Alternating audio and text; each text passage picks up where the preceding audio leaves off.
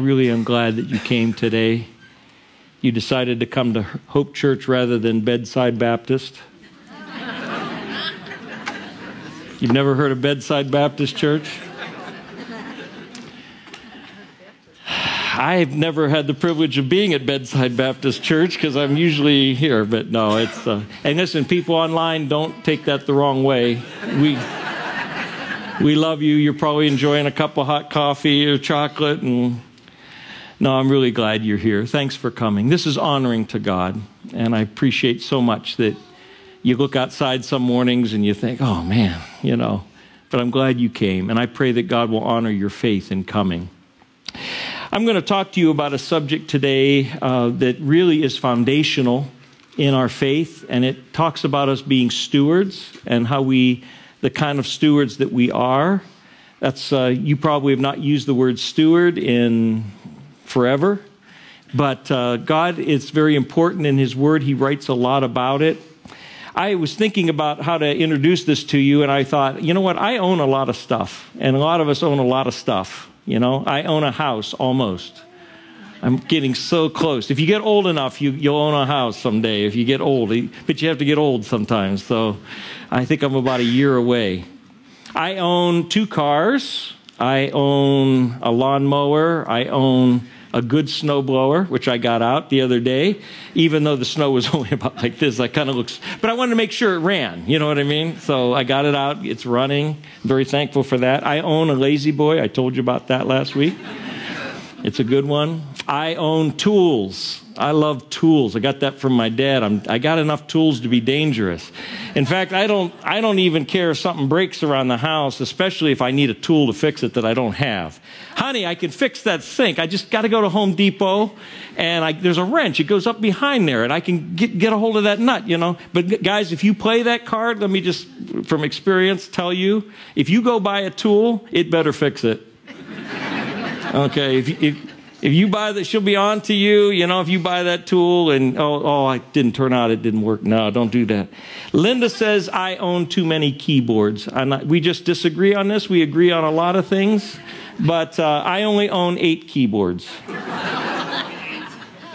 That's true. But one is vintage. It really is not playable. It was just the first digital keyboard that came out like in 1980 or something. I don't know. So it just sits. I just look at it and just... From my perspective, I own a lot of stuff. But the Bible has a different perspective. The psalmist said, the earth is the Lord's and everything in it, the world and all who live in it. For He founded it on the seas and established it on the waters. In other words, since God has created everything, and He's given us even our very lives, the Bible says, therefore, He's the owner. We don't think about that enough, and sometimes we push back on that. You might say, well, wait a minute. I worked hard for those 8 keyboards.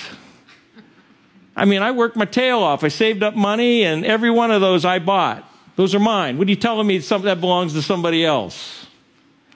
But the Bible says, beware, lest you say in your heart, my power and the might of my hand have gotten me these things. You shall remember the Lord your God, for it is He who gives you the power to get wealth. Well, how was I able to earn money?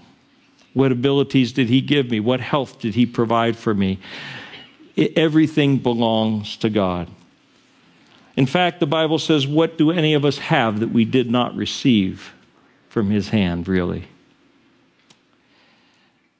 So the reality is we are stewards, not owners. I want to define what a steward is, since we don't use that word very much. A steward is a manager of someone else's property and business affairs.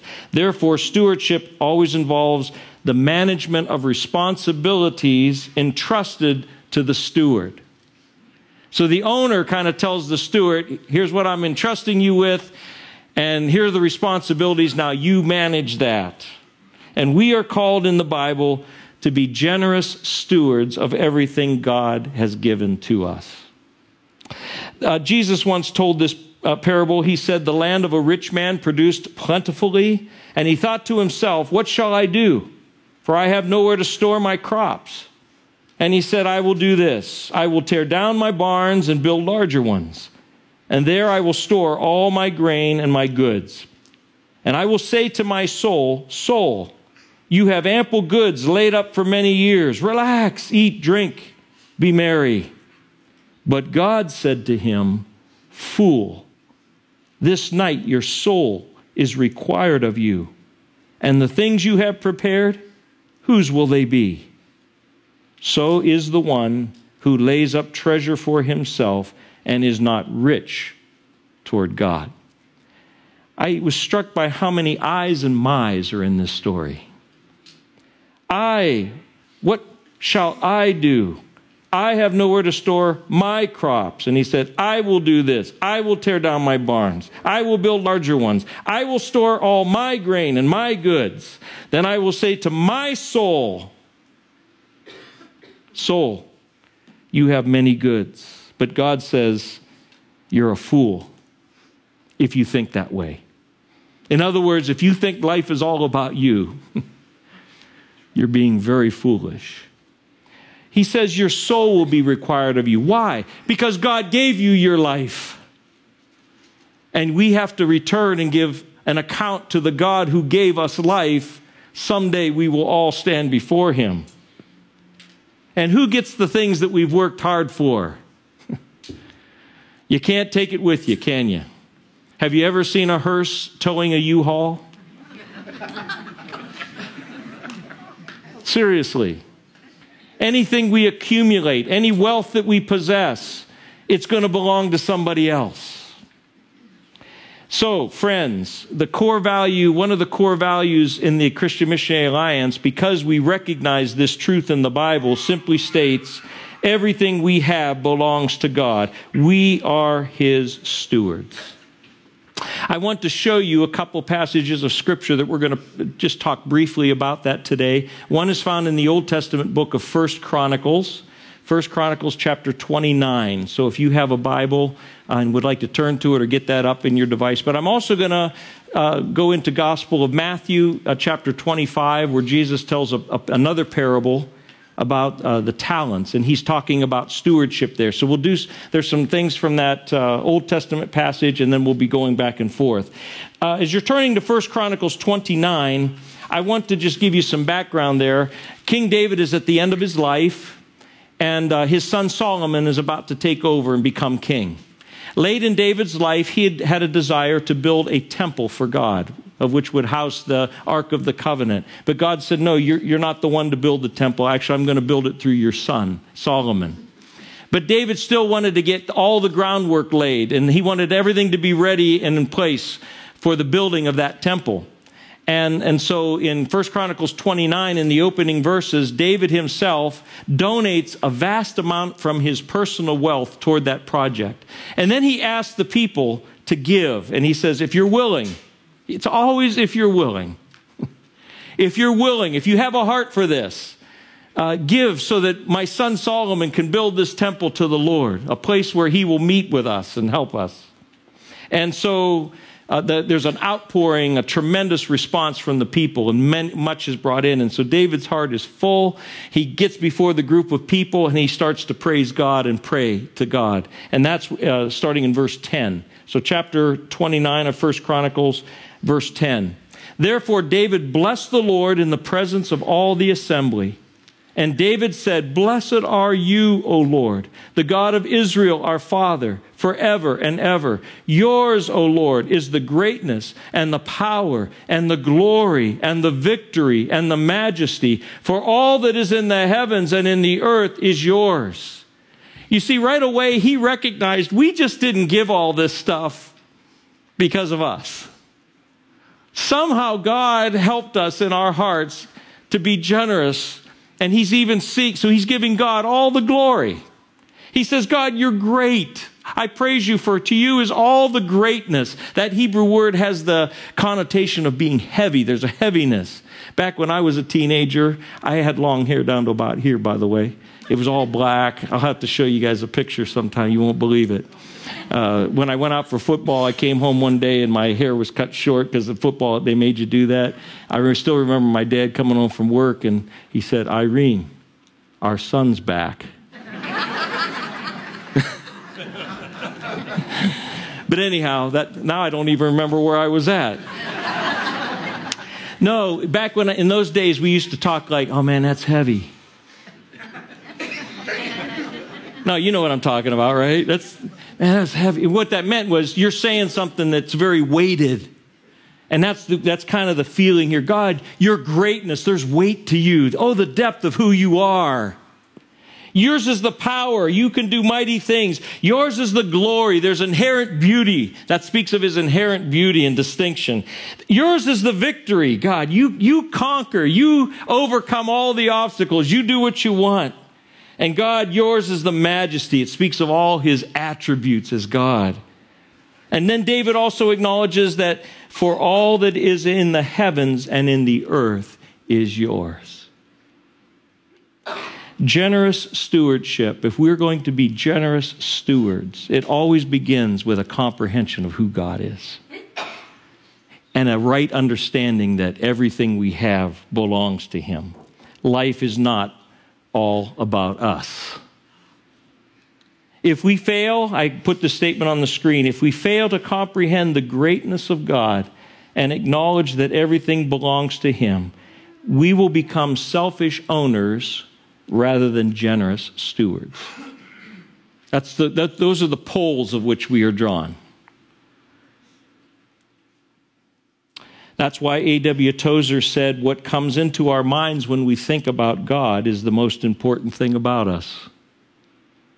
What you think about him, if you really see him as an owner. The New Testament, Jesus tells the story of the parable of talents. It's found in Matthew 25, and it's really a story of this kind of stewardship, how we steward what God has given us. There are two parties, the owner and the stewards. And in Matthew 25, starting in verse 14, Jesus begins his story. It's in the context that he's telling the people that he's going away, but he's going to come back again someday. And so he tells this story. Jesus said, "For it will be like a man going on a journey, who called his servants and entrusted to them his property. To one he gave 5 talents, to another 2, to another 1, each according to his ability. Then he went away." You see, the owner entrusted. The stewards didn't own it. The owner owns it, but he entrusted it to stewards. In the Old Testament, a talent was a unit of weight to measure precious metals. It was about 75 pounds. In the New Testament, a talent represented the largest monetary unit that they had at that time. So for Jesus to say that the owner had 8 talents, he's saying this is a very wealthy owner. And he's giving significant responsibility to the stewards. So notice that the owner entrusted to each man according to his ability. I like that. You know, if I'm a 1-talent guy, I don't have to do the things the 5-talent guy's doing. You know, in fact, to do so is kind of going to be very frustrating. And God knows us. He knows you. He knows your makeup. He's gifted you. He's given you abilities. Those of you who know him, he's given you spiritual gifts. He's going to entrust things to you that you're able to do. That's freeing to me to know that. There's an old saying that you can't put in what God left out. And that's true. And we're not supposed to do things that God has not given us to do. God knows each of us. And it's very freeing just to know that he won't entrust to us more than he wants us to use. Then he continues the parable in verse 16. It talks about now what these stewards did after the master or the owner left. He who had received the 5 talents went at once and traded with them, and he made 5 talents more. So also he who had the 2 talents made 2 talents more. But he who had received the 1 talent went and dug in the ground and hid his master's money. Now after a long time, the master of those servants came and settled accounts with them. So 2 of the men in the parable seem to realize the expectation that when God entrusts you with something to do, he's expecting you to work at it and to exercise it. 2 of the men do that. One of the men simply buried the talent in the ground. You see, this is a picture of kingdom work. Jesus is saying, it's a picture of the kingdom work. Jesus is the master who's gone away. He's always with us, but he's gone away, so to speak. He's in heaven at the right hand of God the Father. And he's there, but he's entrusted to us to do his kingdom work on earth. He's entrusted that to the church. But Jesus is coming back. He will require an accounting of our stewardship. We will need to give an account before God of what we've done with what he's given us. What have you done with your possessions? How have you used your finances? What are you doing with your abilities, your spiritual gifts? What do you do on the job? The relationships. How have you stewarded relationships? Husbands, are you loving your wives well? He's entrusted you to do that. Our time. Everything else that he's entrusted. The gospel. He's entrusted to the church the message of the gospel. That's why we exist. We're going to have to give an account to God. I'm going to have to give an account to God of how I steward my pastoral calling. I'm just going to have to do that. And I will be judged more strictly, the Bible says, on how I did that. This is really, really important, because if we don't understand that we're going to have to give an account, then it's going to affect the way we steward what we're doing. Back to 1 Chronicles 29:15. In David's prayer, he says this: "We are strangers before you and sojourners, as all our fathers were. Our days on the earth are like a shadow, and there is no abiding." We're not here very long. There's something else, eternity looming. And if we don't comprehend that, we won't steward here our resources the way we should. Think of it in these terms. People make financial investments. Many of you have a financial investment. And the principle is that you put something away now so that you'll have it to use later. Okay? If you don't put something away now, you won't have it later. When I was a kid, for a brief time, I did a coin collection. I used to collect coins. I don't know, back in those days, they had these little blue books. Anybody of you have any of those? You have these little blue books, and some of them were pennies, some of them were nickels, dimes, quarters. I got into quarters. And so I'd always be asking people for quarters, you know. Hey, you got a quarter? Dad, you got an extra quarter? Hey, you got a quarter? And I'd see, you know, and then you try to find the date and the year, and then you'd match it up with the thing. The problem with me, that's kind of like an investment to collect something like that. The problem is when I was down at the corner store, it was in walking distance to my house, I'd see something there I want. And I knew if I asked my mom and dad, they'd say, no, you can't have that. So I'd come and raid my coin collection. I'd start pulling quarters out of it, and I'd head back up and buy whatever I want and whatever it was. But I don't have any of that today. I have none of those coins. I don't have any. A guy came up to me after the service and said, I had those blue books. I still have every one. I think he's just trying to rub it in, you know. Okay, you're a better steward, you know. But listen, if we just keep pulling the quarters out of our abilities, our time, our talents, and use it all for ourselves in this life, you'll have nothing in the next life. That's not the way we're supposed to live. Jesus said we weren't simply to store up treasure on earth, but to steward what we have, knowing that it will produce treasure in heaven. The work we do here will provide treasure in heaven. Well, let me finish the story that Jesus told. The reckoning is coming. The master has returned, and each one has to give an account. Matthew 25, verse 20. And he who had received the 5 talents came forward, bringing 5 talents more, saying, Master, you delivered to me 5 talents. Here, I have made 5 talents more.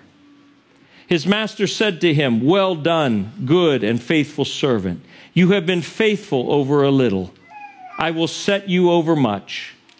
Enter into the joy of your master. And he also who had the 2 talents came forward, saying, Master, you delivered to me 2 talents. Here, I have made 2 talents more. His master said to him, Well done, good and faithful servant. You have been faithful over a little. I will set you over much. Enter into the joy of your master. Verse 24. He also who had received the 1 talent came forward, saying, Master, I knew you to be a hard man, reaping where you did not sow, and gathering where you scattered no seed. So I was afraid, and I went and hid your talent in the ground. Here, you have what is yours. But his master answered him, You wicked and slothful servant. You knew that I reap where I have not sown and gather where I scattered no seed. Then you ought to have invested my money with the bankers, and at my coming I should have received what was my own with interest. So take the talent from him and give it to him who has the 10 talents. For to everyone who has will more be given, and he will have an abundance. But from the one who has not, even what he has will be taken away. And cast the worthless servant into the outer darkness. In that place there will be weeping and gnashing of teeth. The first picture is of stewardship well done. And both of the stewards, the one who had been given 5 talents and the one who had been given 2, both used the same language. Master, you've delivered to me, I have made X more. In other words, Master, you entrusted and we gained. And to each Jesus says, Well done, good and faithful servant. I want to hear those words someday. How about you? Amen. I just want to hear someday, Jim, well done. You've stewarded faithfully, not perfectly, but you've stewarded faithfully. Enter into the joy of your master. But there's also a picture of unfaithful stewardship, as the one who had the 1 talent, in essence, places the blame on the master. He says, in effect, you're too demanding. And that's what most people say to God these days, to be honest with you.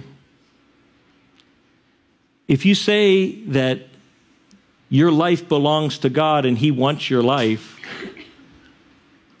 that's too demanding. Jesus said, if anyone would be my disciple, what did he say?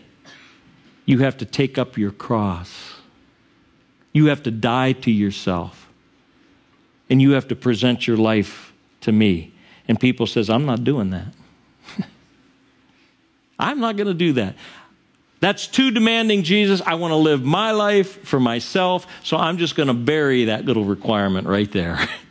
And we just bury that thought in the ground, just like that servant buried his 1 talent. And you use all your talents for yourself.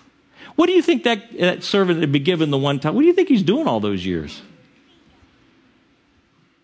He wasn't working for the master, that's for sure. So who was he living for? He's living for himself. But then somehow the master comes back to require, and he says, oh, well, I just lived for myself, but here's what you gave me. You know, it's a very sad picture, because Jesus said that any person who tries to save their life for themselves and only live for themselves, they will lose their life eternally. But anyone who gives their life now, loses their life, gives it to God, they will save their lives eternally. It's a serious matter. We're not just talking about money here. You've caught onto that, haven't you? We're talking about how you live. how you use your life, even your very soul that He's given you life to steward, but he says, give it back to me and serve me. And man, I'll do some incredible things through you, and I'll bless you, and I'll be with you. But too many of us say, no, too costly. As I conclude today, what makes the difference? I ask you this question. What makes the difference between those stewards? The two that were faithful, the one that was unfaithful. I suggest to you that it really is just a matter of our hearts. It really is that simple. When Jesus told us not to store up treasures on earth, but to store them up in heaven, he said, for where your treasure is, there your heart will be. What do I treasure most in life? What do you treasure most in life? In David's prayer, I'm going to conclude with this, there were some powerful thoughts about the relationship between the people's hearts and their stewardship. And David wrote this back in 1 Chronicles 29, verse 17. I know, my God, that you test the heart and have pleasures in uprightness. God tests us to see what's in our hearts. And he takes pleasure when there's purity in our hearts. In the uprightness of my heart, David said, I have freely offered all these things. I'm not doing it to make a name for myself. I don't want people to pat me on the back. Oh, look at what David did. Oh, look at how great he is. He said, I haven't done it like that. God, you know my heart. I've done it because I want your name to be glorified on earth. And now I have seen your people who are present here offering freely and joyously to you. O Lord, the God of Abraham, Isaac, and Israel, our fathers. And this is a key phrase. Keep forever such purposes and thoughts in the hearts of your people and direct their hearts toward you. I like to think of this as a 3,000-year-old prayer that you and I were prayed for. Because he says, keep forever these thoughts, these purposes in the hearts of your people. We're his people. I believe David and God preserved this prayer in the Bible because these are the purposes that he wants for us. He wants our hearts to be given to him. Whatever we treasure most in our hearts matters to God. He knows your heart today. He knows mine. And what we are really treasuring in the depth of our hearts, he knows. And it matters to him. And what we treasure will determine what kind of steward we will be, whether we steward for our own good or whether we steward things for God's good and glory. Are we selfish owners or generous stewards?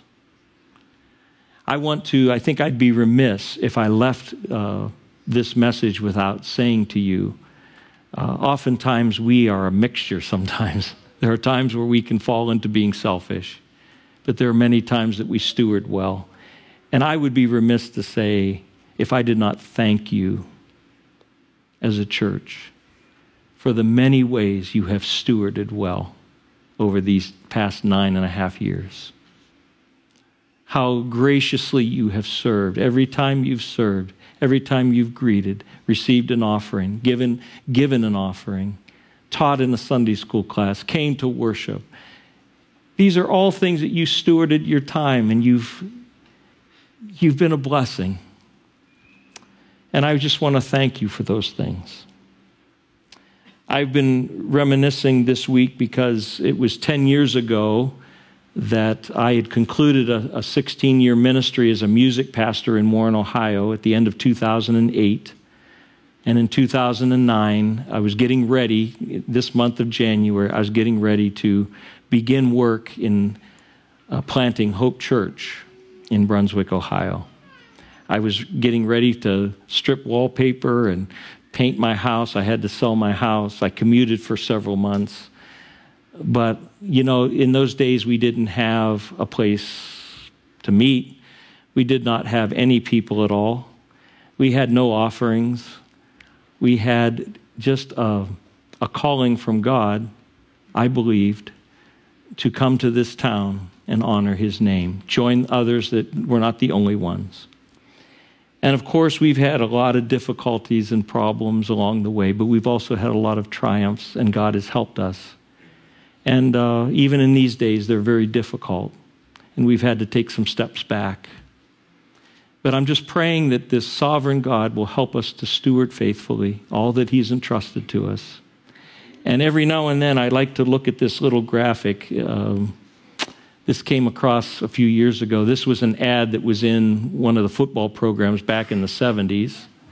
And I don't know if you can see it or not, but just below the cactus on the right side, there's an address there. If you can read it, it says 1905 Pearl Road. That's here. We're 1905 Pearl.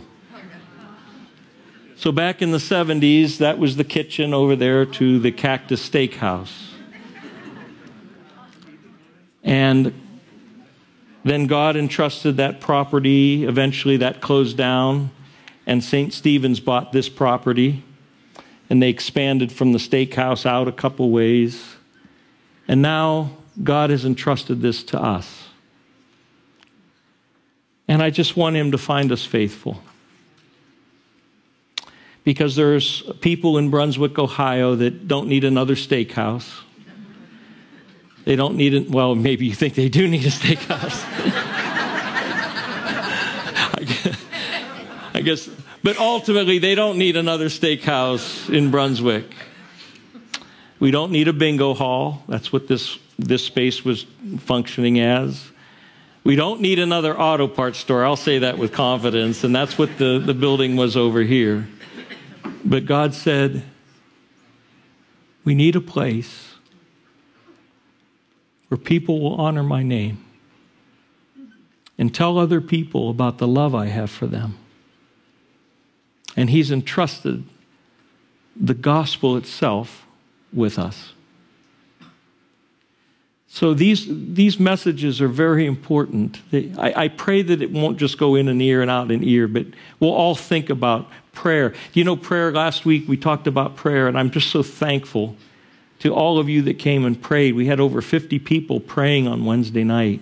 And I say that without any guilt. If you didn't come, couldn't come. But I continue to throw this out to you. Please come. Because this is a foundation. God says, I'll move and I'll work among you, but you have to pray.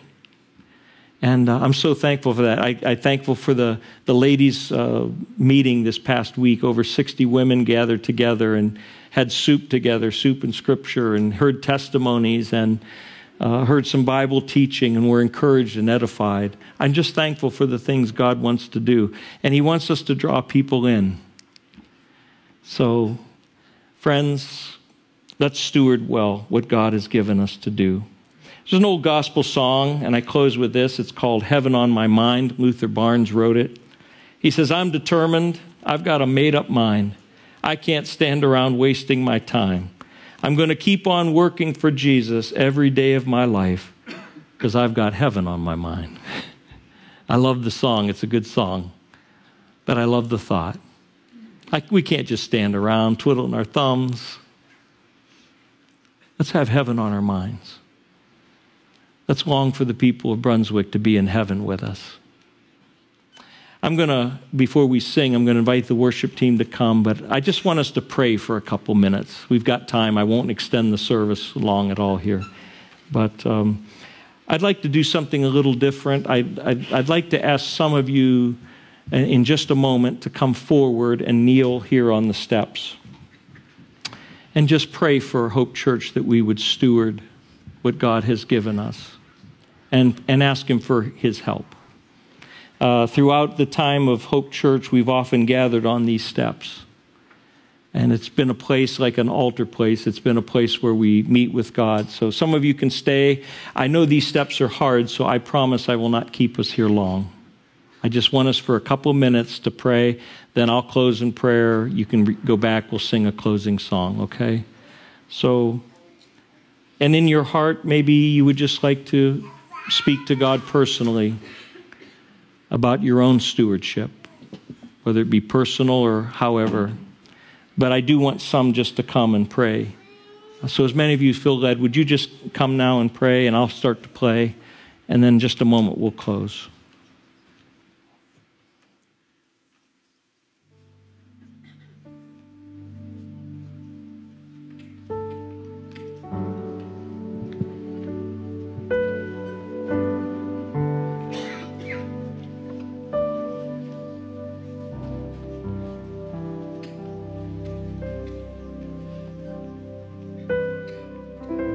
Father, I ask for your help for all of us to take seriously the things you've entrusted to us to steward.